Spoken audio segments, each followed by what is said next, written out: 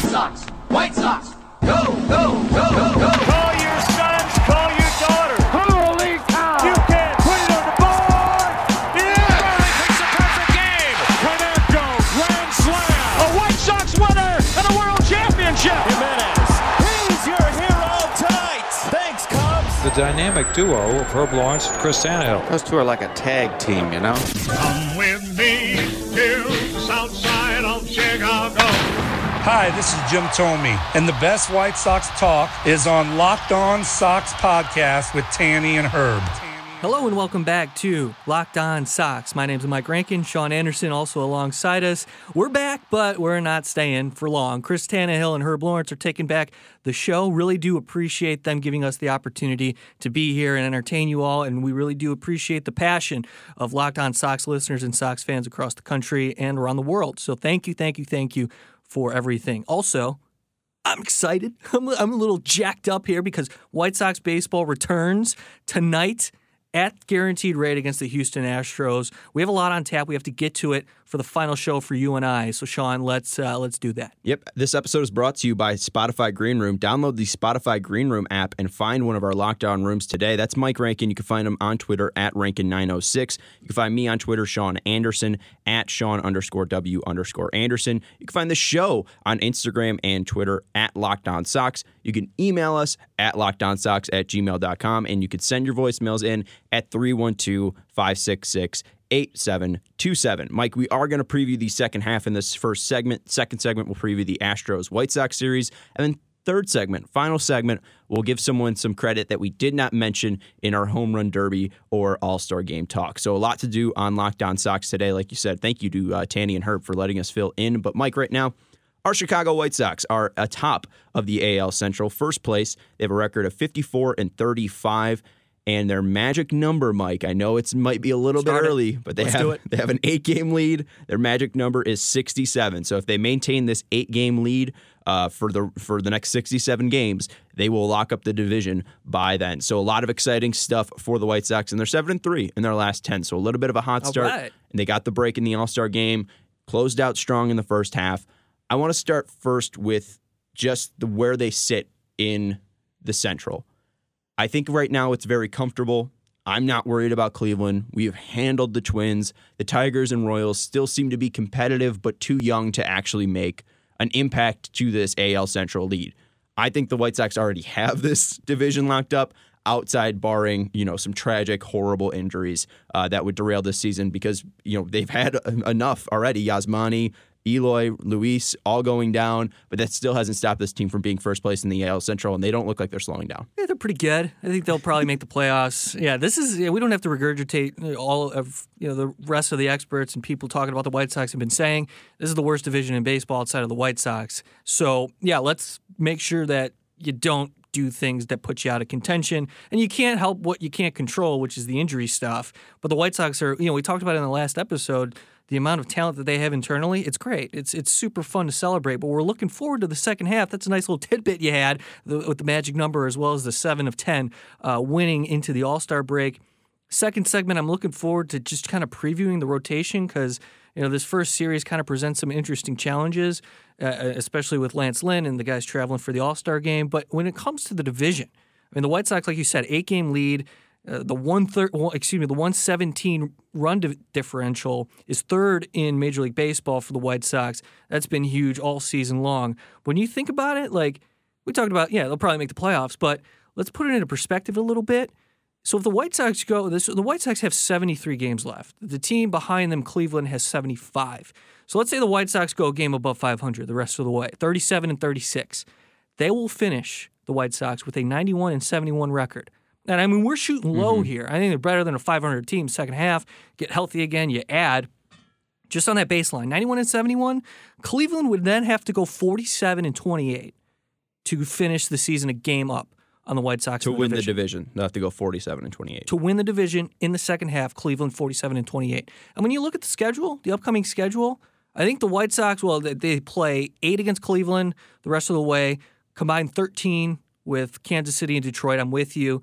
Detroit's interesting. They pose some interesting young arms and talented young arms that could pose problems in the future, in the near future, but they're taking it easy. Detroit is on the so they're not allowing these starters like Matthew Manning, Casey Mize to go more than 4 innings sometimes. So I mean the talent deficiencies in this and the Twins. Come on. What are you doing? Right. What is this? So the White Sox, what we're saying is let's kind of anticipate them to get healthy, make the right moves at the deadline, and stay playing winning baseball until you get to August. August is when I'm like, okay, let's do this. We'll get to the key series soon because August is a huge month for them. I mean, I didn't even include some of the series that we're going to go through, but there's a stretch in August that is terrifying. First, I want to talk about the run differential that you brought up, plus 117. The thing that's scary about it, too, is the Sox haven't been hitting home runs. And we saw last year that they won basically their division on hitting the home run ball. They went toe-to-toe with the Twins and just was trying to knock every single ball out of the park. And shout out to Frank Menechino, F the home run. We all know this. But it is really shocking to see this team still be this dominant without hitting those home runs and not having that power. Yohan Moncada, even though he didn't have that power last year, his power has been zapped this year. Jose Abreu seems to be struggling with his power this year. Tim Anderson isn't finding that power right now. And then obviously Eloy and Luis not being in the lineup, that takes it down as well. So I'm just really curious about what you think this offense will look like in the second half. Will we see more of the first half 2021 White Sox, or do you think we might see some of that 2020 power come back? That is such a good point. Teams live and die by the home run, strikeout, the 3 true outcomes, walk, strikeout, home run. And the White Sox, with losing, it has to do with a lot with losing Luis Robert, Eloy Jimenez, and then Yasmani Grandal. I mean, he's getting on base. He was our power guy. And he's hitting home runs. And yet he's hitting below 200 or whatever it is, or around the Mendoza line. That is unbelievable. But then the role players, the complementary players are doing enough. I think it's on-base percentage. Get on base. Things happen when you have guys on the base paths, and Tony La Russa, not so much like across the first couple of months, is putting guys in motion, like running into outs, sending Leury Garcia to second base on a stolen base attempt. Like, stuff happens, right? You want to put pressure on the opposing team. But when you get guys on base, you put the ball in play. I mean, you hear from Theo Epstein, who's now in the front office, talking about how he wants to change the game again, get away from 3 true outcomes. Good luck doing that. It's going to take a few years. I think it's just so interesting that you brought up that point. I didn't even think about the lack of home run power and potential.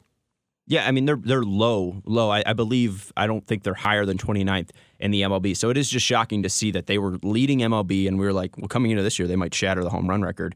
And then that just completely flips on their head, and they do become this on-base team. Also interesting that you said that if they go 37 and 36, that they would finish at 91 and 71. I predicted 93 and 69, so hopefully they go, 39 and 34. For my sake. Good job. That'd be good. But also, they're winning right now games at like about a 60% clip. So that would put them at 44 wins. So this is a team that 44 plus 54. I mean, this team could win 98 games. I mean, they're on track right now to win 98 games. Yeah, so how about and that this? Would be huge for that franchise. Just to go back to what we were talking about, the White Sox are second in baseball in on-base percentage collectively as a team.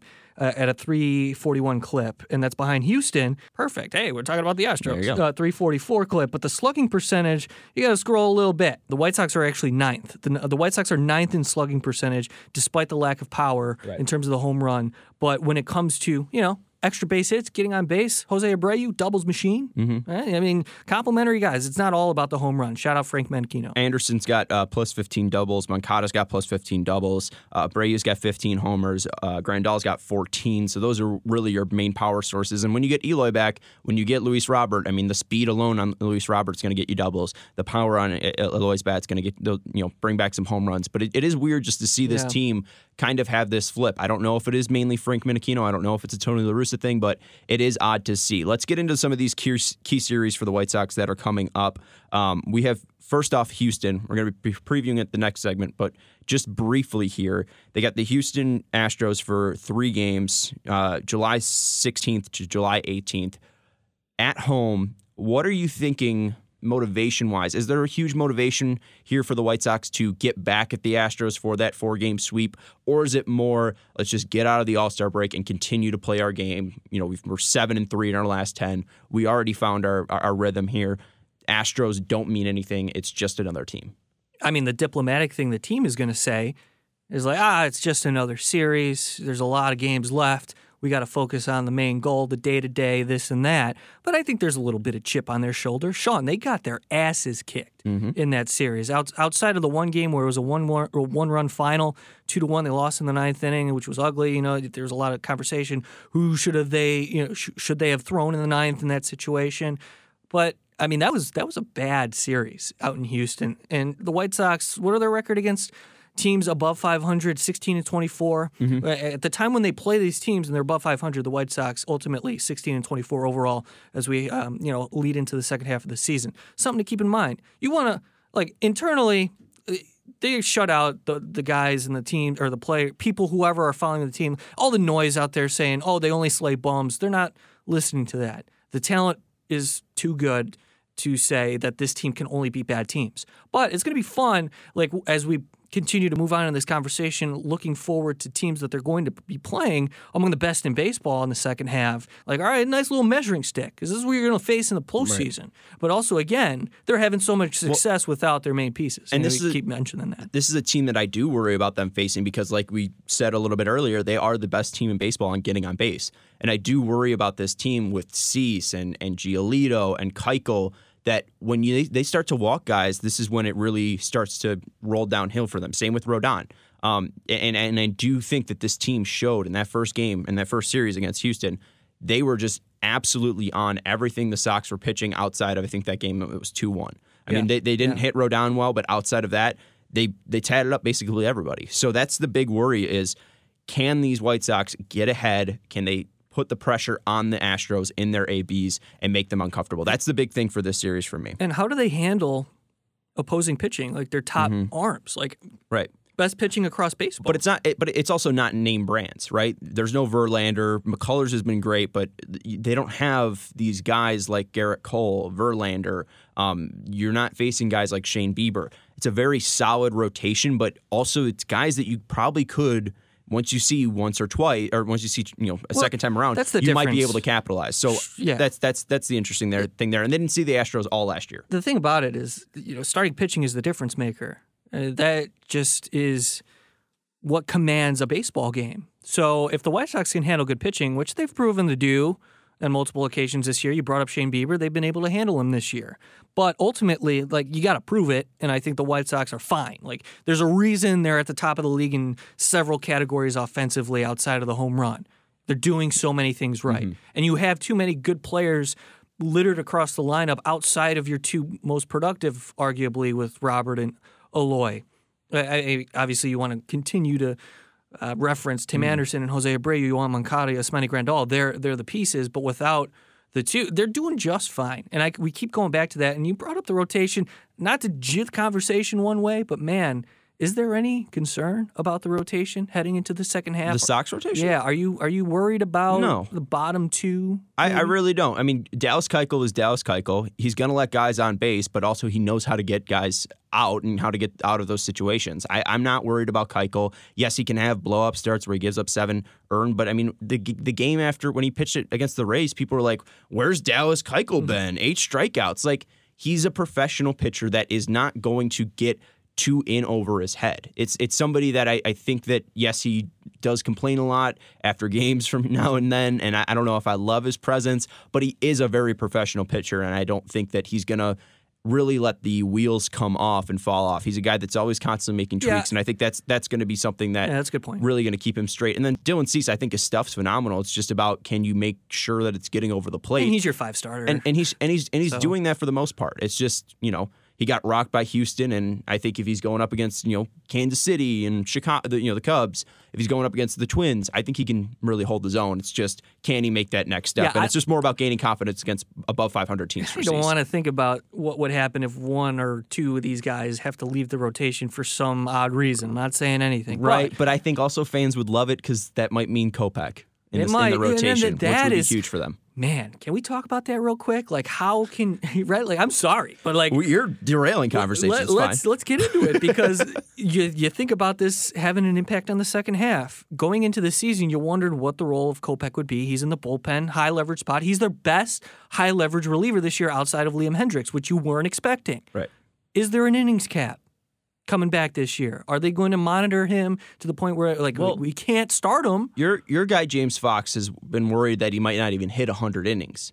So I think that's the biggest milestone to watch. Is that the cutoff point for him? I don't think so. This is Steven Strasburg thing. I think the thing that they're just monitoring is the hamstring and that injury that he's still getting over. And we're seeing him in the Orioles series. He was used in back-to-back days, not in back-to-back innings, but he was using very efficient innings in those Orioles games, and he was used in back-to-back games. I think that they're going to try to stretch him out a little bit more and more. And then I think when you see him in September, I think you'll probably see 2 to 3 games where you might get 2 innings from Kopech. You might see him every other day or every 2 days, and you'll get him for 2 innings because I think that they might try to ramp him up so he can be a weapon in the playoffs. I don't think that they're worried about him. He's 24 years old. It's not like Strasburg, who's coming up at 20, You're right. needs an inning limit. I mean, he's got the muscles. He's a grown man. Well, the thing is, he spent 2 years away from the game, coming off a major surgery. That's why they're trying to be conservative with him. But I think the body is what you're looking at. How the ball's coming out of his arm, how his body feels after every outing, how you're in between starts, like how many days in between he's going to the mound. And I don't know if it's a specific number. I really don't. I think I'm with you. I think it's a matter of we're going to monitor his workload, but it's not going to be a dramatic cutoff. Hey, you're done. Right. Because he's too valuable. The White Sox need him. And to your Keuchel point, yeah, he might struggle, but when it comes to postseason time, he pitched pretty well in Oakland, against Oakland last year, and he's got the postseason pedigree. So, am I worried? A little bit. A little bit about Keuchel? A little bit. Well, let us know if you guys are worried about Keuchel or Cease at Locked On Sox on Twitter, at Locked On Sox on Instagram. You could also send us emails at lockedonsox@gmail.com. We are going to break here, and we're going to come back. We're going to talk a little bit more about their record, the White Sox record against teams above 500, the record against teams below 500 as well, because I think that's an important stat to bring up. And then also we're going to talk about 4 more kind of series, 4 more stretches that you really need to pay attention as White Sox fans. And also we'll give some players to watch in the next segment here on Locked On Sox. Like The League of Their Own? Do you like that movie? I've not seen it. Oh, okay. Why? I don't know. Okay. We'll be back on Locked On Sox. Is that the right movie? Yeah. Field of Dreams. That's what I was thinking of. Oh, Field of Dreams. Have you seen Field of Dreams? I've seen Field of Dreams. Do you like that movie? Yeah, it's a good movie. Okay, let's break. This episode of Locked On White Sox is brought to you by our friends at Built Bar. Built Bar, it's the best tasting protein bar ever. You got to sign up for the email and text alerts with Built Bar like I did, because then you won't miss out on limited flavors like what they have right now. Grasshopper cookie. It's Built Bar's version of the classic Thin Mint cookie that you guys all know and love. All the flavor without that sugar, just 150 calories, 17 grams of protein, and just 5 grams of sugar. I'm down 24 pounds now thanks to Built Bar. Been getting those bad sweet treats out of my life, replacing them with Built Bars, and it's worked great. As a matter of fact, I just got my shipment in of my new favorite flavor, German chocolate. They are outstanding. They're 180 calories, 17 grams of protein, only 5 grams of sugar, and just 4 grams of net carbs. And I only got them because I signed up for their email and text alert. So as soon as my favorite flavor was back in stock, and that's the thing about a lot of these flavors, they sell out quickly. I was able to get in there and get my box of 18 before I go on vacation. So now I won't be without them even on vacation. And there's flavors for everyone at BuiltBar.com. Coconut, cherry barcia, raspberry, mint brownie, double chocolate, salted caramel, strawberry, orange, cookies and cream. There's so many different flavors, an endless variety of flavors depending on what your tastes are. So order today. Get the grasshopper cookie or even raspberry or whatever you like. Built Bar is the official protein bar of the U.S. track and field team. Isn't that cool? Go to Built.com and use our promo code LOCKED15. That's going to get you 15% off your next order. That's promo code LOCKED15 for 15% off at Built.com. Built Bar, it's the best tasting protein bar ever. Welcome back to Locked On Sox. I'm Sean Anderson. With me is Mike Rankin. We are continuing our second half preview for the Chicago White Sox. Mike, the record for the White Sox is currently 54-35. They have an 8-game lead in the Central Division over the Cleveland Indians. That's pretty good. Yeah. Yes, it is. Their record against teams above 500 is 16-24. Their record against teams below 500 is 38-11.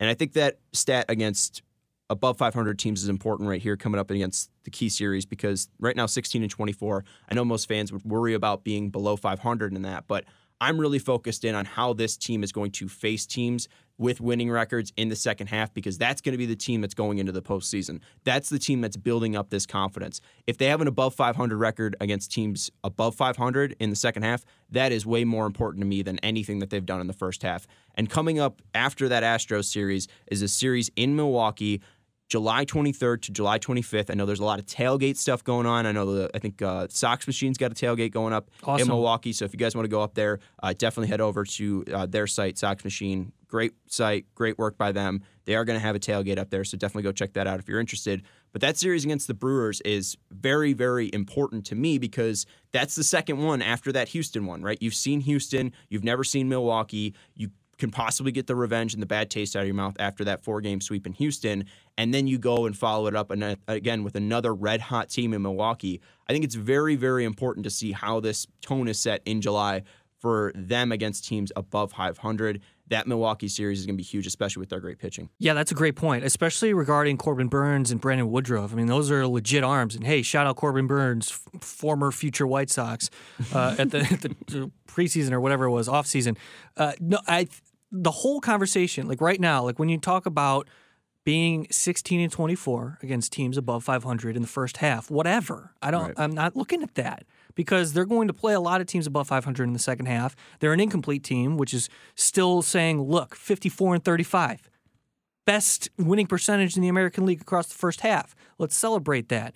I think it is a nice test to open up against Houston and then eventually lead into Milwaukee because look, you're facing some of the best pitching in baseball against those two teams across those first couple of series. So it's a perfect thing for me, at least in a perspective of let's be real about where this team is going to have to be at the end of the year. Like we have to play well against good teams. Right. Yeah, absolutely. And that's why I think these two series are huge. But then there's a stretch in August that really concerns me that this team might drown in. It's going to start off on August 12th. It's the Field of Dreams game. Are you excited for that, Mike? Oh, yeah, that'll be cool. I guess. I don't care. Honestly, I don't care. No, it'll be cool. The movie's fine. Like, the movie's fine, but the spectacle is going to be awesome. They're already making Did you get tickets? They're already making it about the Yankees. No, I didn't get tickets. There's like 500, and you have to be a billionaire to get them. But I don't. You're not a billionaire? I don't. No, I'm not a billionaire, and I personally don't care about this. Like, The Field of Dreams is a fine movie. It might be cool, but like... You're just not a casual baseball fan. You're just flexing to the point where it's like, listen, I watch a lot of baseball, so this doesn't intrigue me because you're trying to draw casual fans to retain. I would rather have a Yankee game at home. I'd rather face the Yankees in guaranteed rate and actually have this loud crowd rather than in a cornfield in the middle of Iowa. I saw the Yankees play the White Sox at guaranteed rate, and I counted like 7 people wearing Cubs jerseys. Like, what the hell is that? Why do people do that? I don't know. Mental illness. But anyways, New York Yankees starting on August 12th to August 15th. Then they play the A's August 16th to August 19th. Then at the Rays August 20th to August 22nd. Then at Toronto August 23rd to August 22nd. And then you're at home against the Cubs August 27th to August 29th. That's a stretch from August 12th to August 29th where you're basically having either key series because you're facing the Yankees who are above 500, the A's who are above 500, the Rays at home who are above 500, Toronto against at home above 500, and then the Cubs being that rivalry. I mean, this is a huge stretch for the Sox. Man, that is one day off. Yeah, one day off. That's the thing. You get one day off after that Field of Dreams dog days, game. They talk about the dog days. Well, listen, the White Sox, it's not dog days for them because they're still trying to compete and they're not bad. But yeah, I mean, at the same time, like you're at a point of the season when your legs are starting to get a little weak, and it's, again, like when you mentioned, I want to go back to that stretch. They're playing Toronto on the road, the Rays on the road, Oakland at home, the Yankees at home. They have that Field of Dreams game as well. And then to end that stretch, Cubs at guaranteed rate. Right. That's a lot of really talented groups. So, yeah, that's a great thing to point out. And then it leads into September. I mean, we're looking way ahead here, and we don't know how the roster is going to look like and what's available to them. But that is probably the tell of the season right there. And the Yankee thing, too, just to add on it before we go to the Boston series in September, like that's going to be the big series, too, or that big stretch run to see how Eloy actually holds up. Because at the start of August, you do have, you're going to Wrigley and you have some important games. You're playing Kansas City, you're playing Minnesota, but it's nothing. I mean, if you lose those games, you're not going to lose too much ground in the division. But when you're going up against these big teams, you can put up, you can get swept and stuff like that. This is going to be huge for how does Eloy actually look and how does this lineup click with him back in it. So I think that's going to be a huge stretch from August 12th to August 29th, watching how this team actually comes together. Then they're hosting Boston in September 10th to September 12th. That's just always big because, I mean, we saw what Boston did.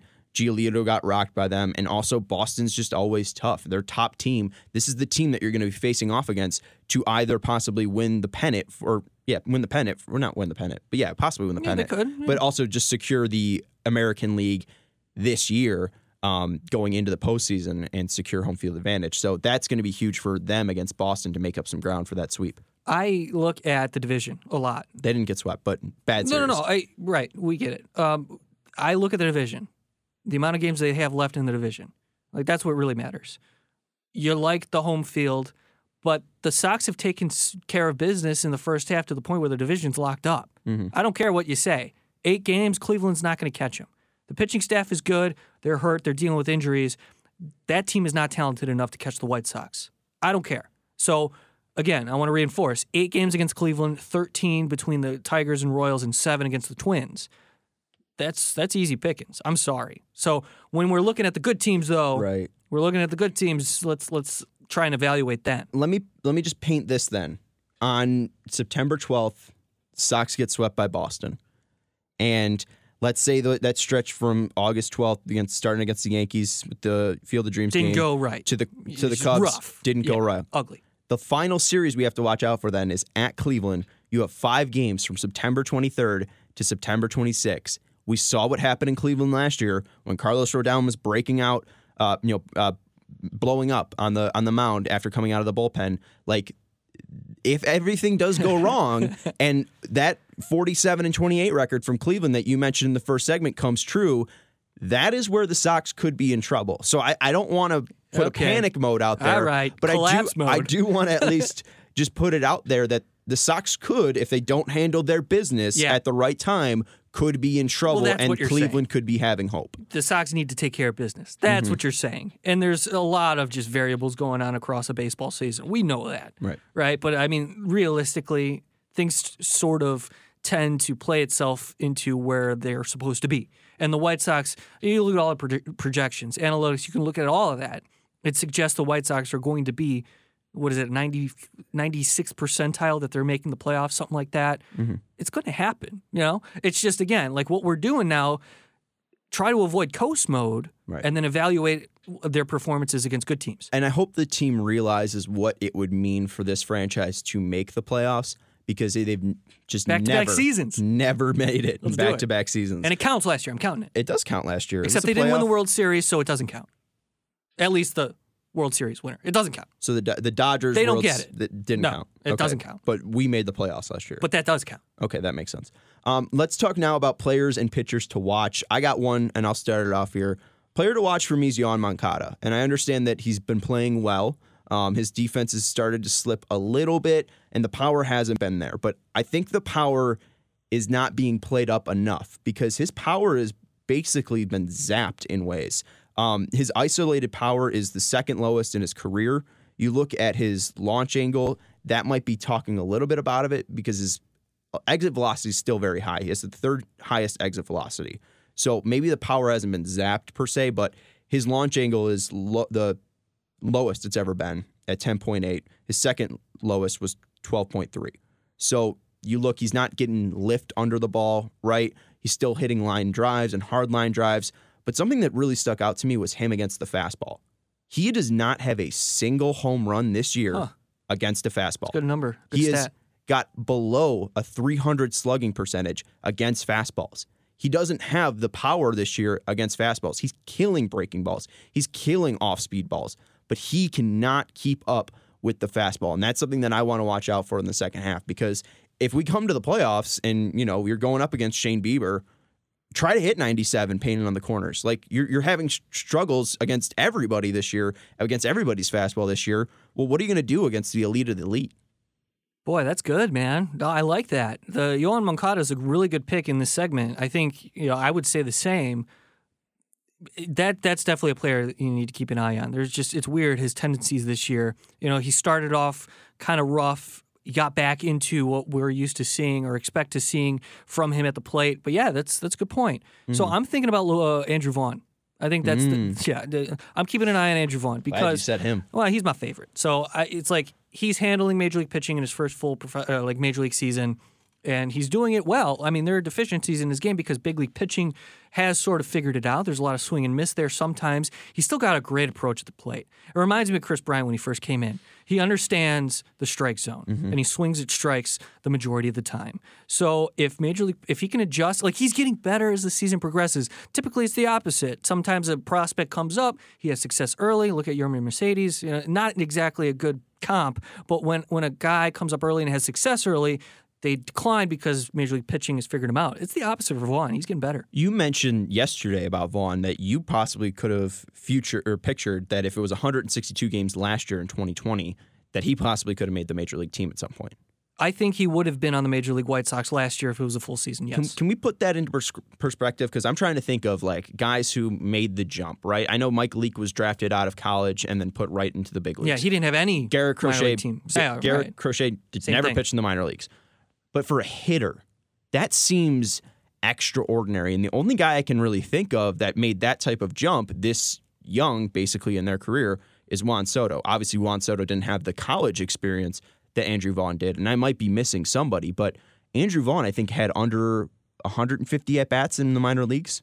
Well, the thing was about that, like in his 2019 year when he was drafted, he had a full season in California, and then he came up and played, 40 games with the Arizona League plus Winston-Salem.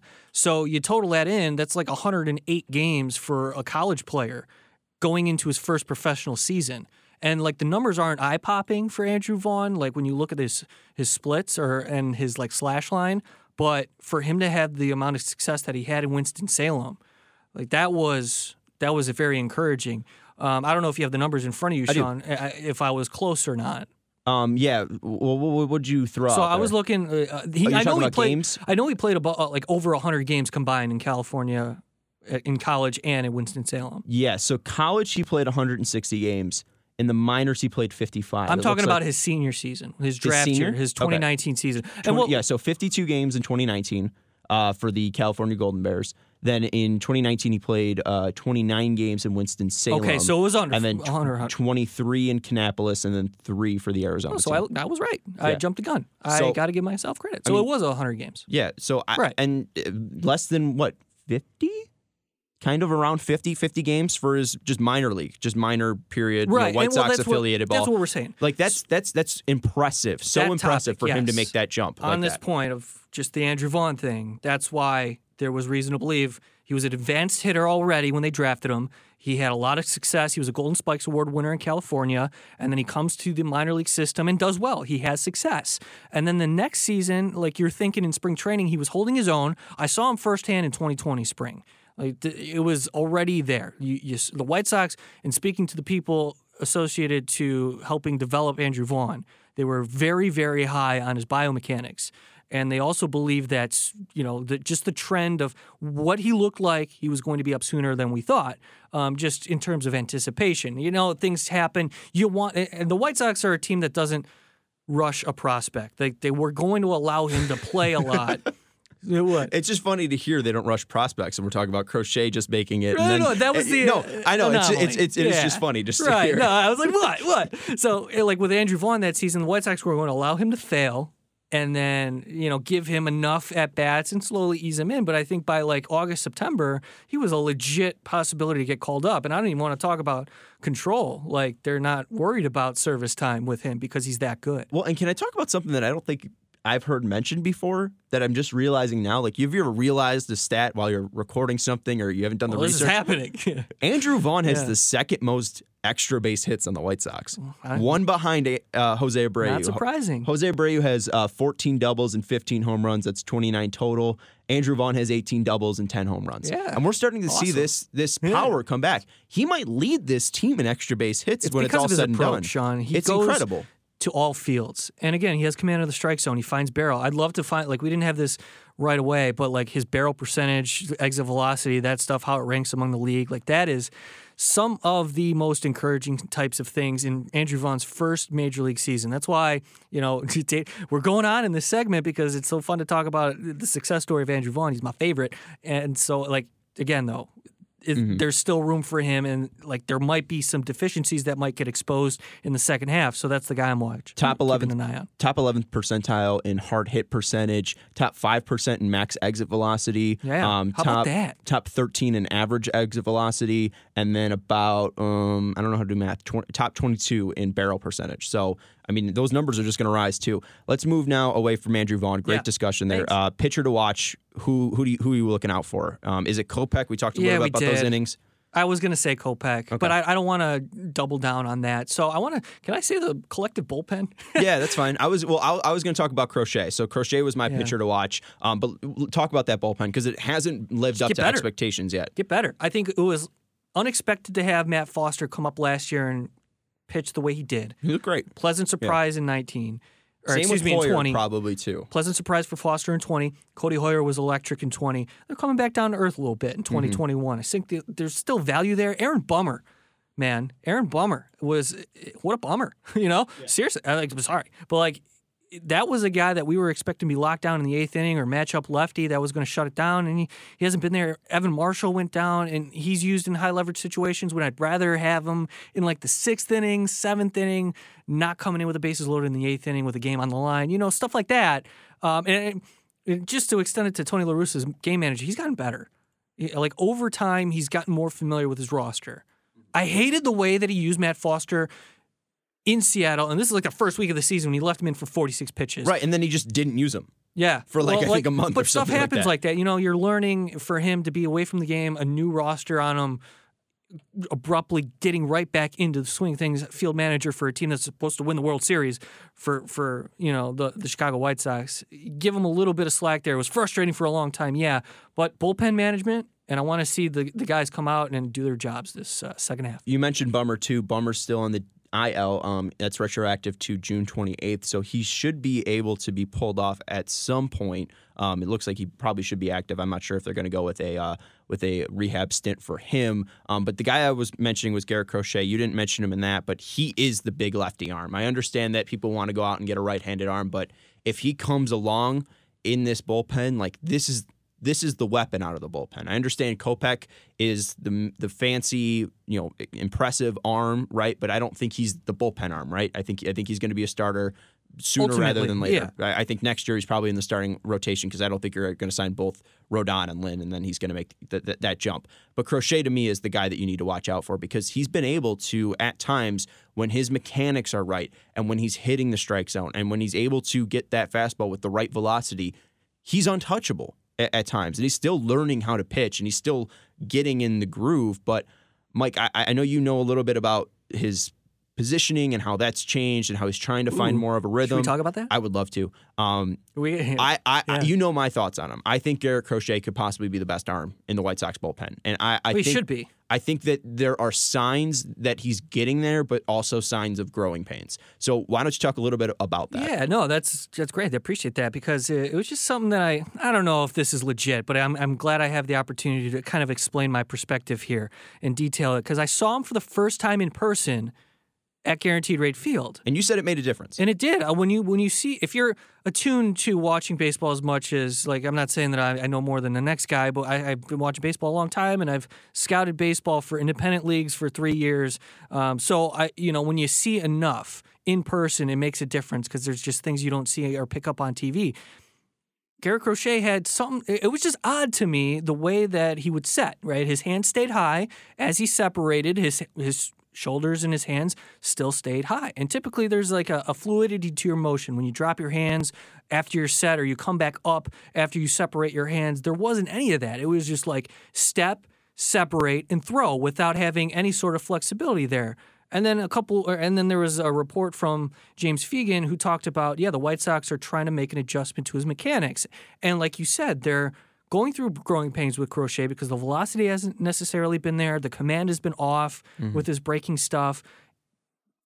they're fixing him on the fly, it seems, at the big league level. Right. And again, let's reference Mike Shirley talking about how they projected him to be a starter eventually when they drafted him in 2020. So when is that timetable going to be? But again, when we're talking about it here, Garrett Crochet is too valuable right now for a team that's trying to win to not have him in the bullpen, right? So I think ultimately, just to wrap up the thought, after Fegan came up with that report, a couple of outings later, I noticed that his hands were lower in his set, and there's just a minor adjustment made in his separation. So in his hands, he'll lift up his hands a little bit as he starts his delivery. So it's not so much a straight line when he separates his hands. It's like perpendicular to his shoulders. But when he separates, there's a bit more fluidity to it just by that minor adjustment when he brings his hands up and goes. It's just more, it seems more natural. And I don't know when the Fegan piece came out, but it is showing on the stat line because he did kind of blow up against Seattle on June 27th. 1 1/3, 1 run allowed, 1 earned, 3 walks, and then Tony pulled him, right? It was something that I think they had a pretty significant lead, or maybe they had a 3-run lead, something like that.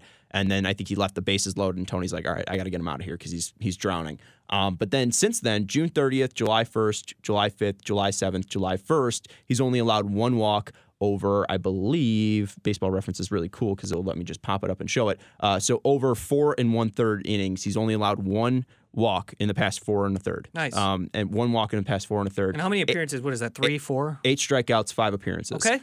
Boom. He's got 3 of those appearances were a full inning, and 2 of them were 2 That's fine. I mean, repeating the mechanics over multiple outings, that's what you're looking for. And he's not getting hit. Like he's allowed 1 hit in that 4 so I'm 1/3. buying. So Back. I hope those mechanics are right. I hope that delivery comes through, and that's the guy I want to watch out for because if he comes through, I think it makes it way easier for the bullpen. And then maybe Bummer is used in less high leverage scenarios, or he's used less, and maybe we can avoid injury because Bummer was still trying to. He started to find his stroke before he got injured.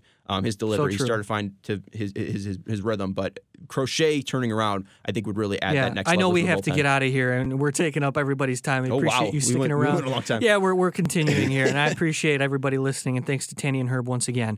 This is my final thought on what I brought to the table regarding his mechanics. When Garrett Crochet was throwing a fastball, I knew he was going to throw a fastball. And if I knew he was going to throw a fastball, then everybody else did. Right.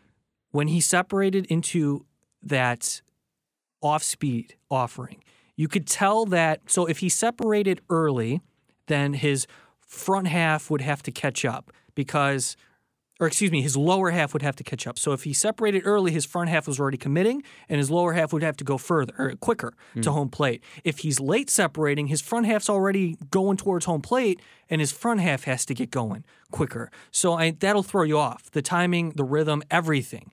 The mechanics are in terms of control, it's out the window. But also it has something to do with when I mentioned fluidity, that minor, when you're bringing up the hands a little bit, it's easier for him to deceive the hitter with what he's coming at you with. It's very subtle, but it's enough. Hopefully, if you can, and tell me I'm crazy. Give us a call, leave us a voicemail, send us a message on whatever. Tell me that I'm wrong, but watch it. Keep an eye on that from now, moving on from now on. Great stuff, Mike. I'm Sean Anderson. That's Mike Rake, and we're going to take a quick break here on Locked On Sox. This episode of Locked On White Sox is brought to you by BetOnline. BetOnline is the fastest and easiest way to bet on all your sports action. Baseball season's in full swing, and you can track all the action at BetOnline. Money lines every night, over-unders. It's all there for you if you enjoy betting on baseball at BetOnline. They've got all the other sports, too. NBA Finals coming to a close, football futures, golf. I've talked to you about some of the crazy fun prop bets they have going on at BetOnline. Got some new ones here just added. Aside from the alien abduction props, which I always enjoy, they have who will Bill Gates date next? What about Jeff Bezos? Who will marry first, Bezos or Gates? You can place a bet on that. Before the next pitch, head to BetOnline on your laptop or mobile device and check out all the great sporting news, sign-up bonuses, and contest information. Don't sit on the sidelines anymore. This is your chance to get in on the game as teams prep for their runs to the postseason. Head to the website and use your mobile device today to sign up and receive your 50% welcome bonus on your first deposit. BetOnline, your online sportsbook experts.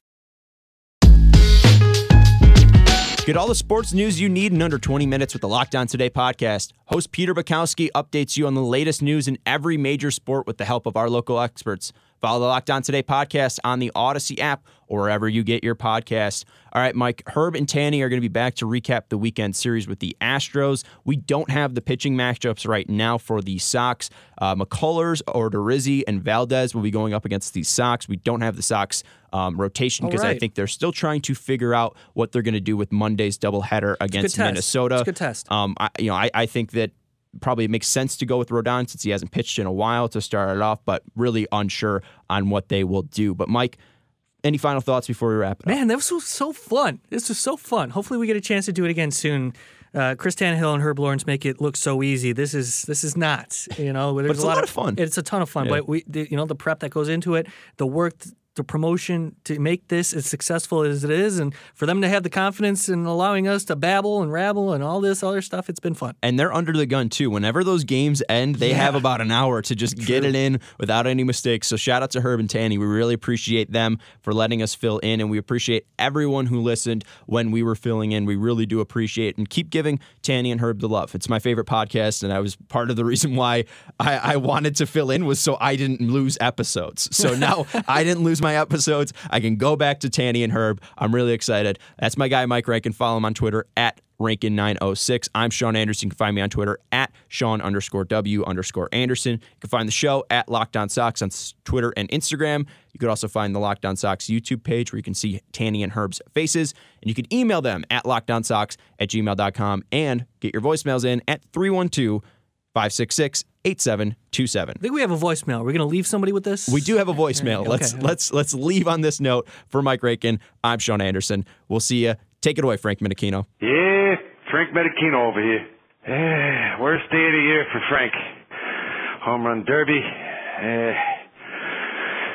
And Benetti's out there calling it on ESPN too. Betrayed me. You know what happens to people who betray me. The home run.